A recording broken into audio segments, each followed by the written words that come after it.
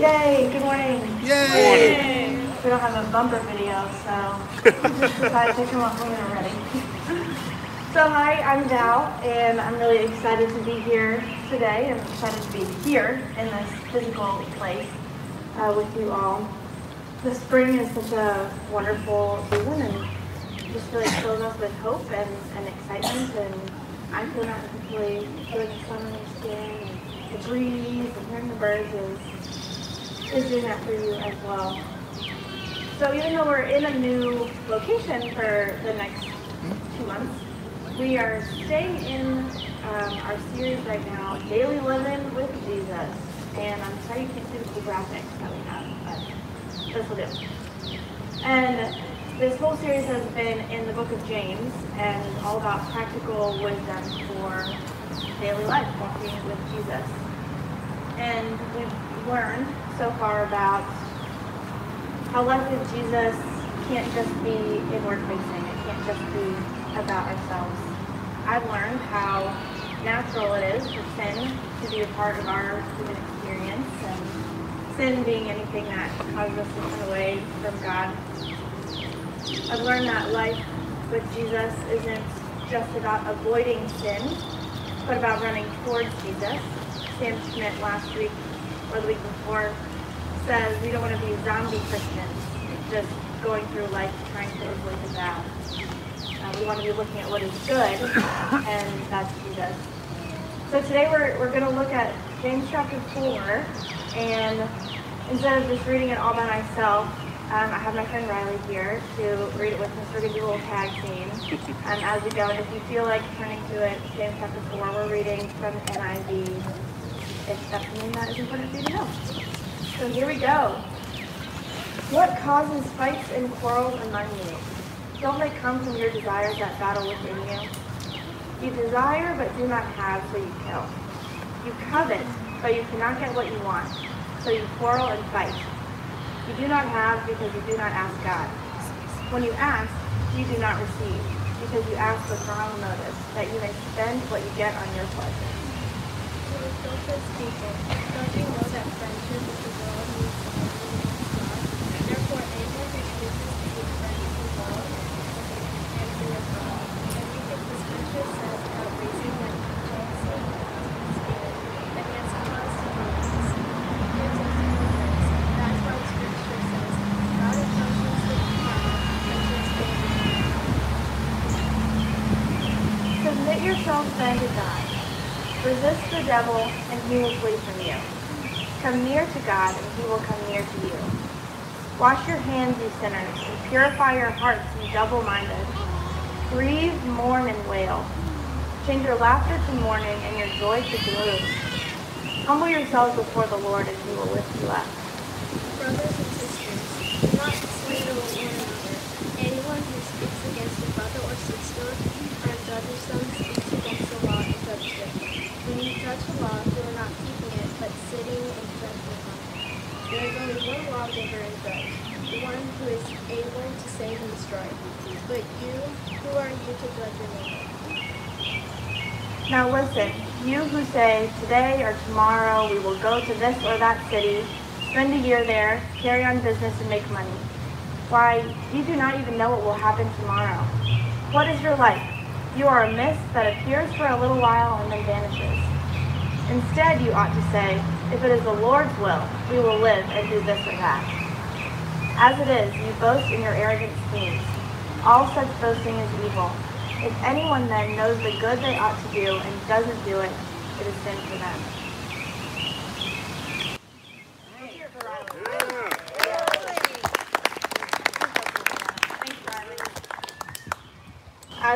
As Riley and I were talking about who's going to read that section, we were kind of breaking it down.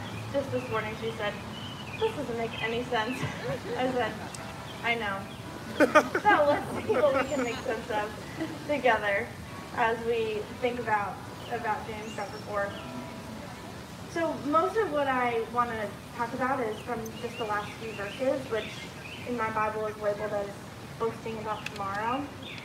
But I think that section doesn't make quite as much sense if we don't understand what's happening before it. So we're just going to take a quick look at those verses.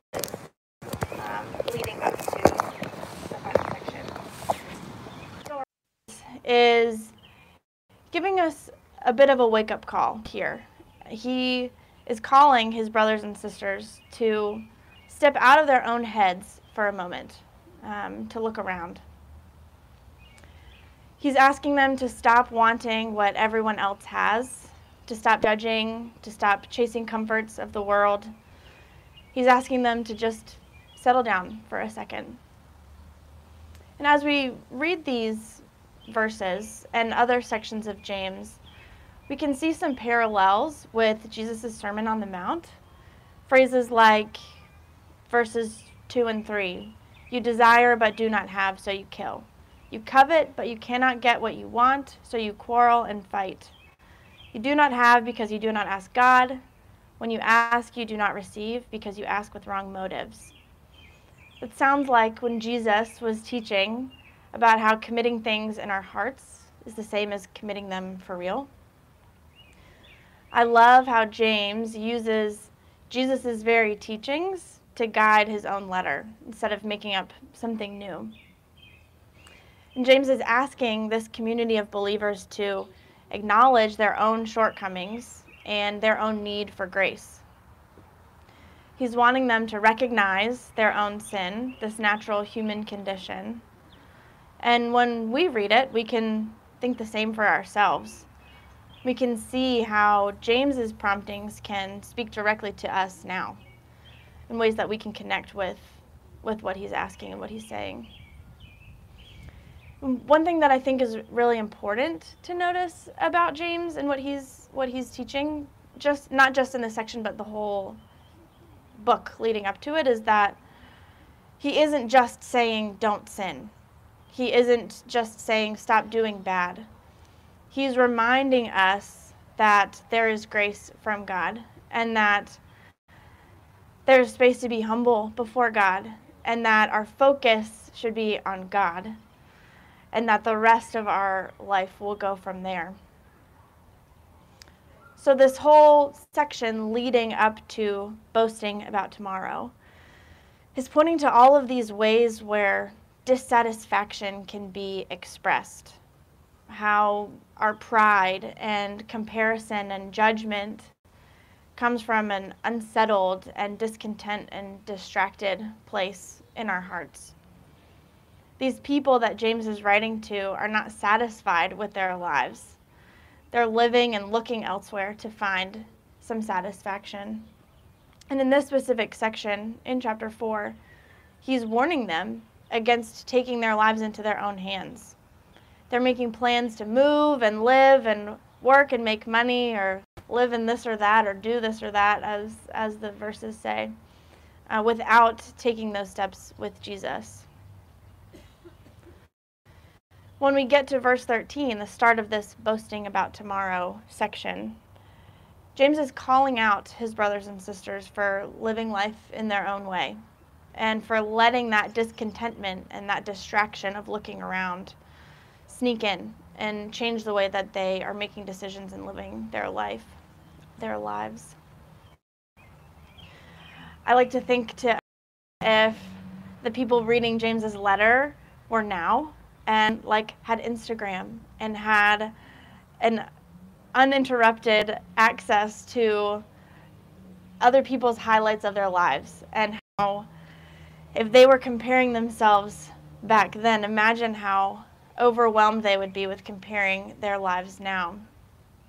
I imagine them thinking, if only I lived, then I'd be friends, or if only I moved out of the city and bought land, and then I could understand what real peace and quiet is, or I can't believe that girl I went to high school with is already a mother of 2.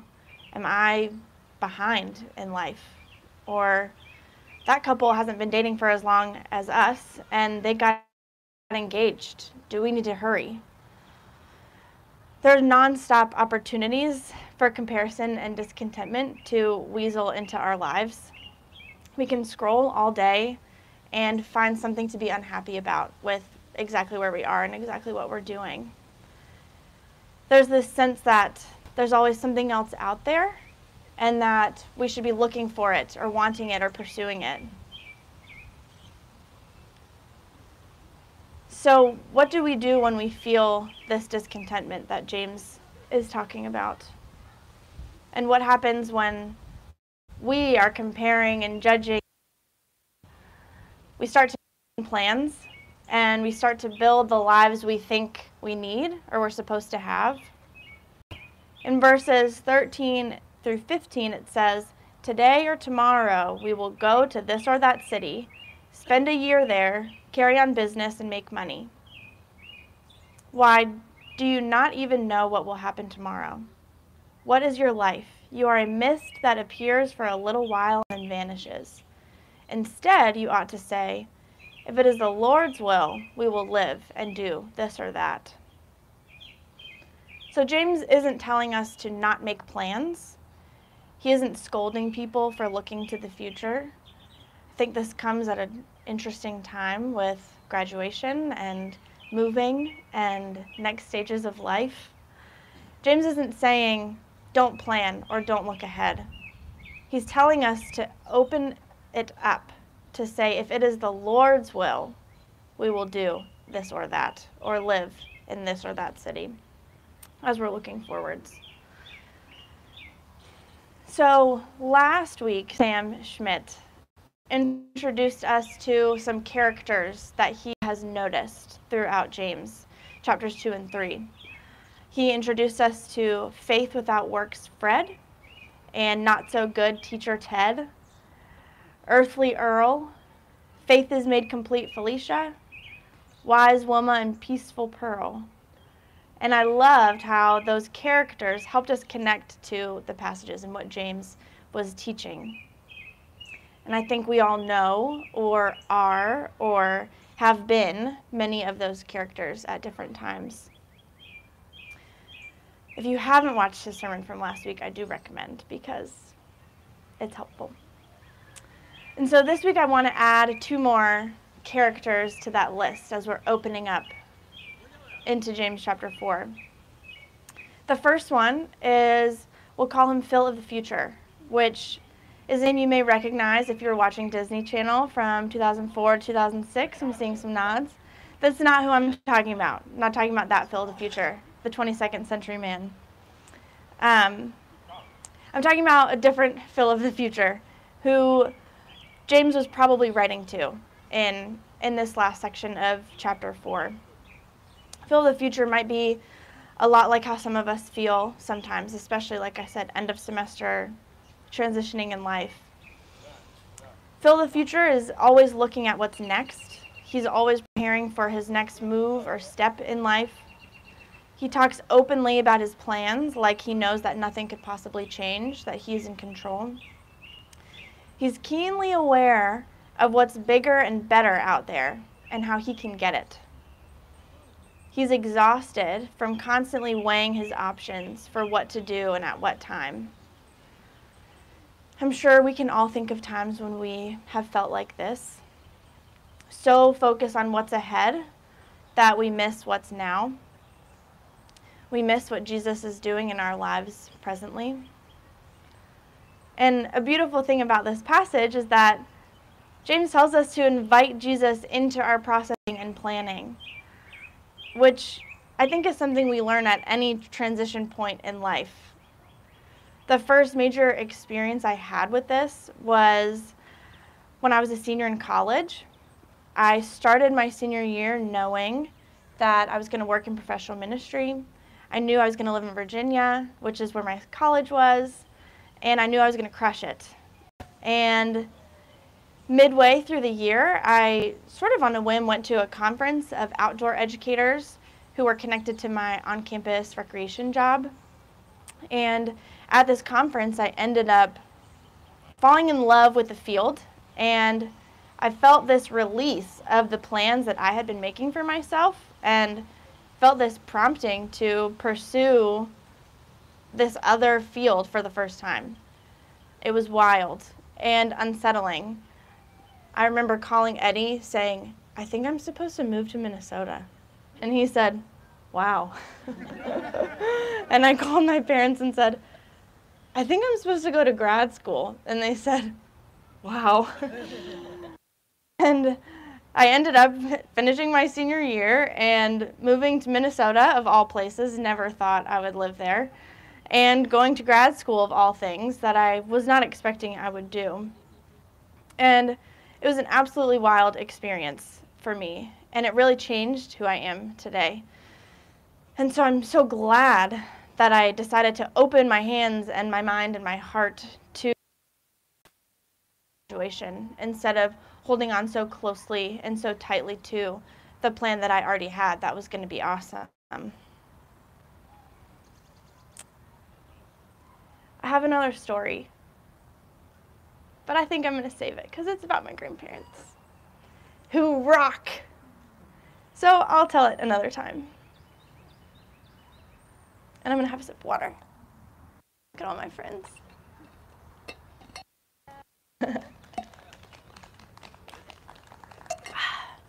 Nothing like it. So when we think about contentment, we think about our plans, we think about trying to keep our perspective on Jesus, we can see that daily living with Jesus isn't just about avoiding making plans, looking at the future, but looking at positive actions we can take in our present. About the next best thing out there, but about trying to take care of the current.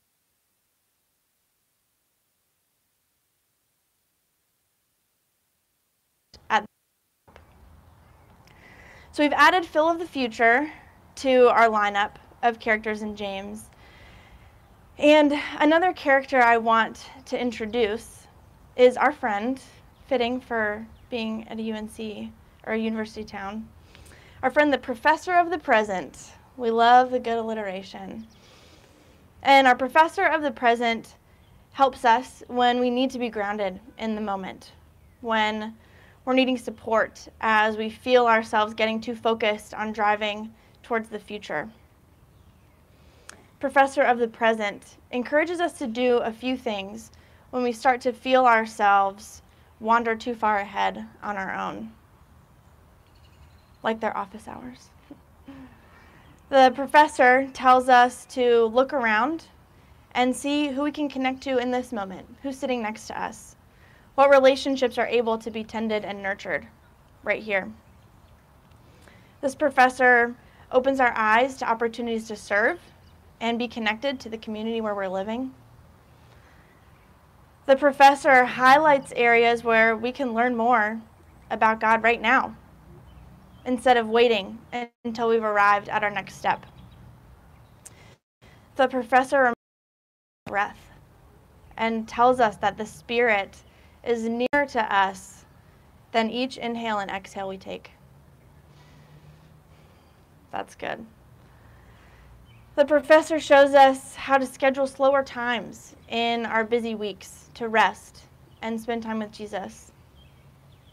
And our professor points us to scripture like James 4 to read, or the book of Ecclesiastes, or a section of Matthew 6 that all can help us ground in the present. The professor plays the song that you might have learned in Sunday school as a child that tells us that this is the day the Lord has made. Let us rejoice and be glad in this very day, not all the ones to come. We can all use a lesson in being present from the professor.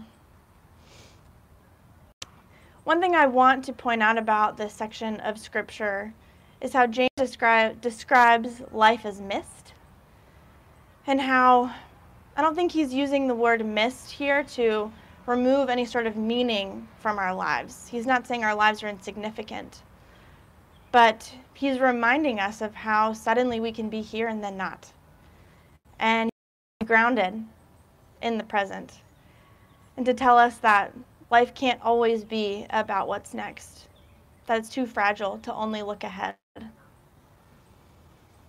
So this idea of mist reminds me of the book of Ecclesiastes in the Old Testament that describes how fleeting life can be.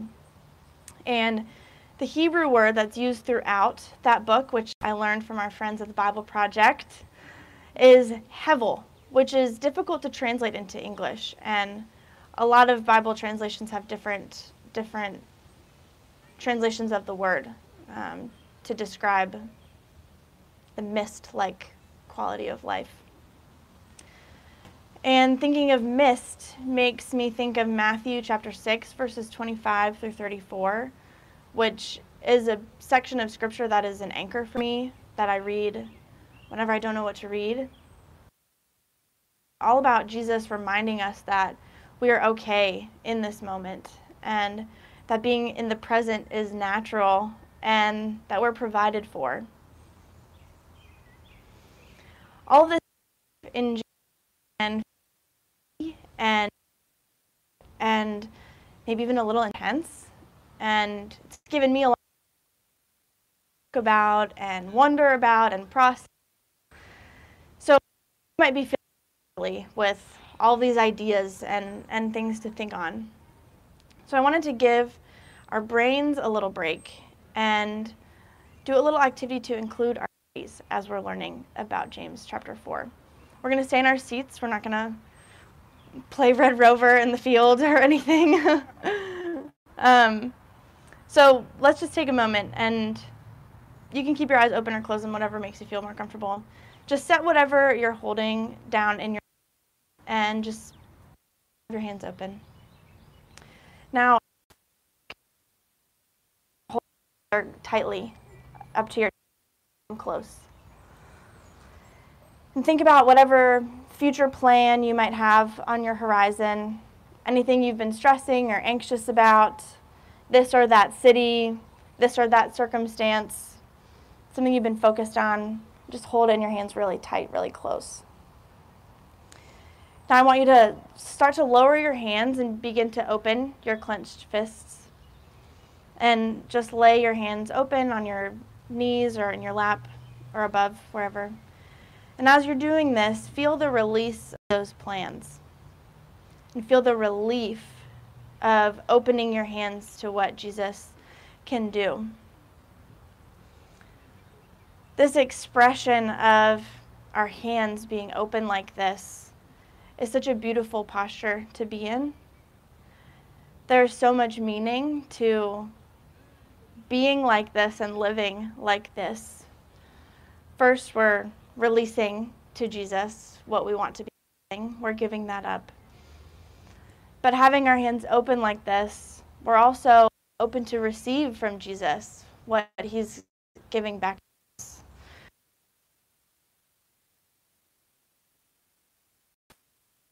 Hand of whoever's next to us, so we aren't walking alone. You don't have to grab the person next to you, but you could, and your hands are open for it. We're also open to others to join us as we go. So when you're noticing yourself feeling so full of the future, looking ahead, you can take a moment and do that exercise. The physical thing is helpful. And remember the beauty of being open like this and walking like this. So feel free to keep your hands like this as Justin gets ready to lead us to the invitation to the table. You can also put your hands back wherever you want. Thank you for having me.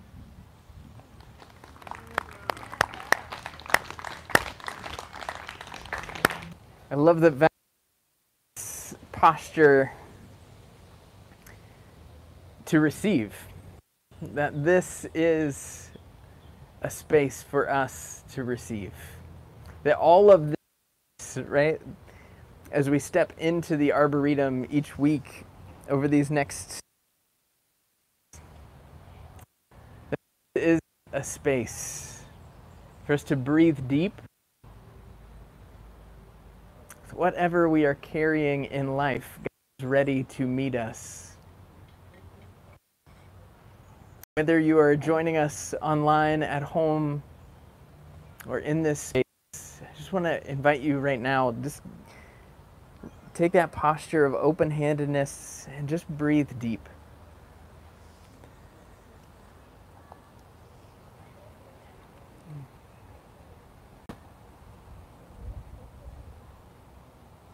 that God is even closer than that. God is even closer than we can hardly even perceive his nearness to us. And it's because of his great love for us.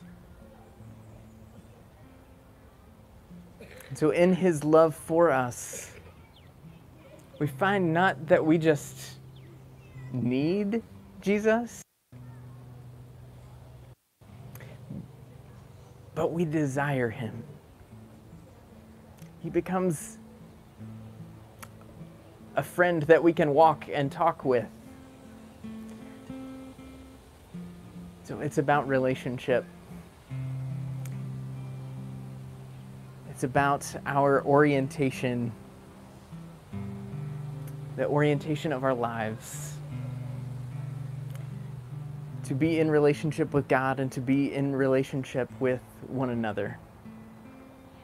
And so as we come to the table today, remembering his sacrifice for us, that his body was broken, his blood was poured out, and he took on death.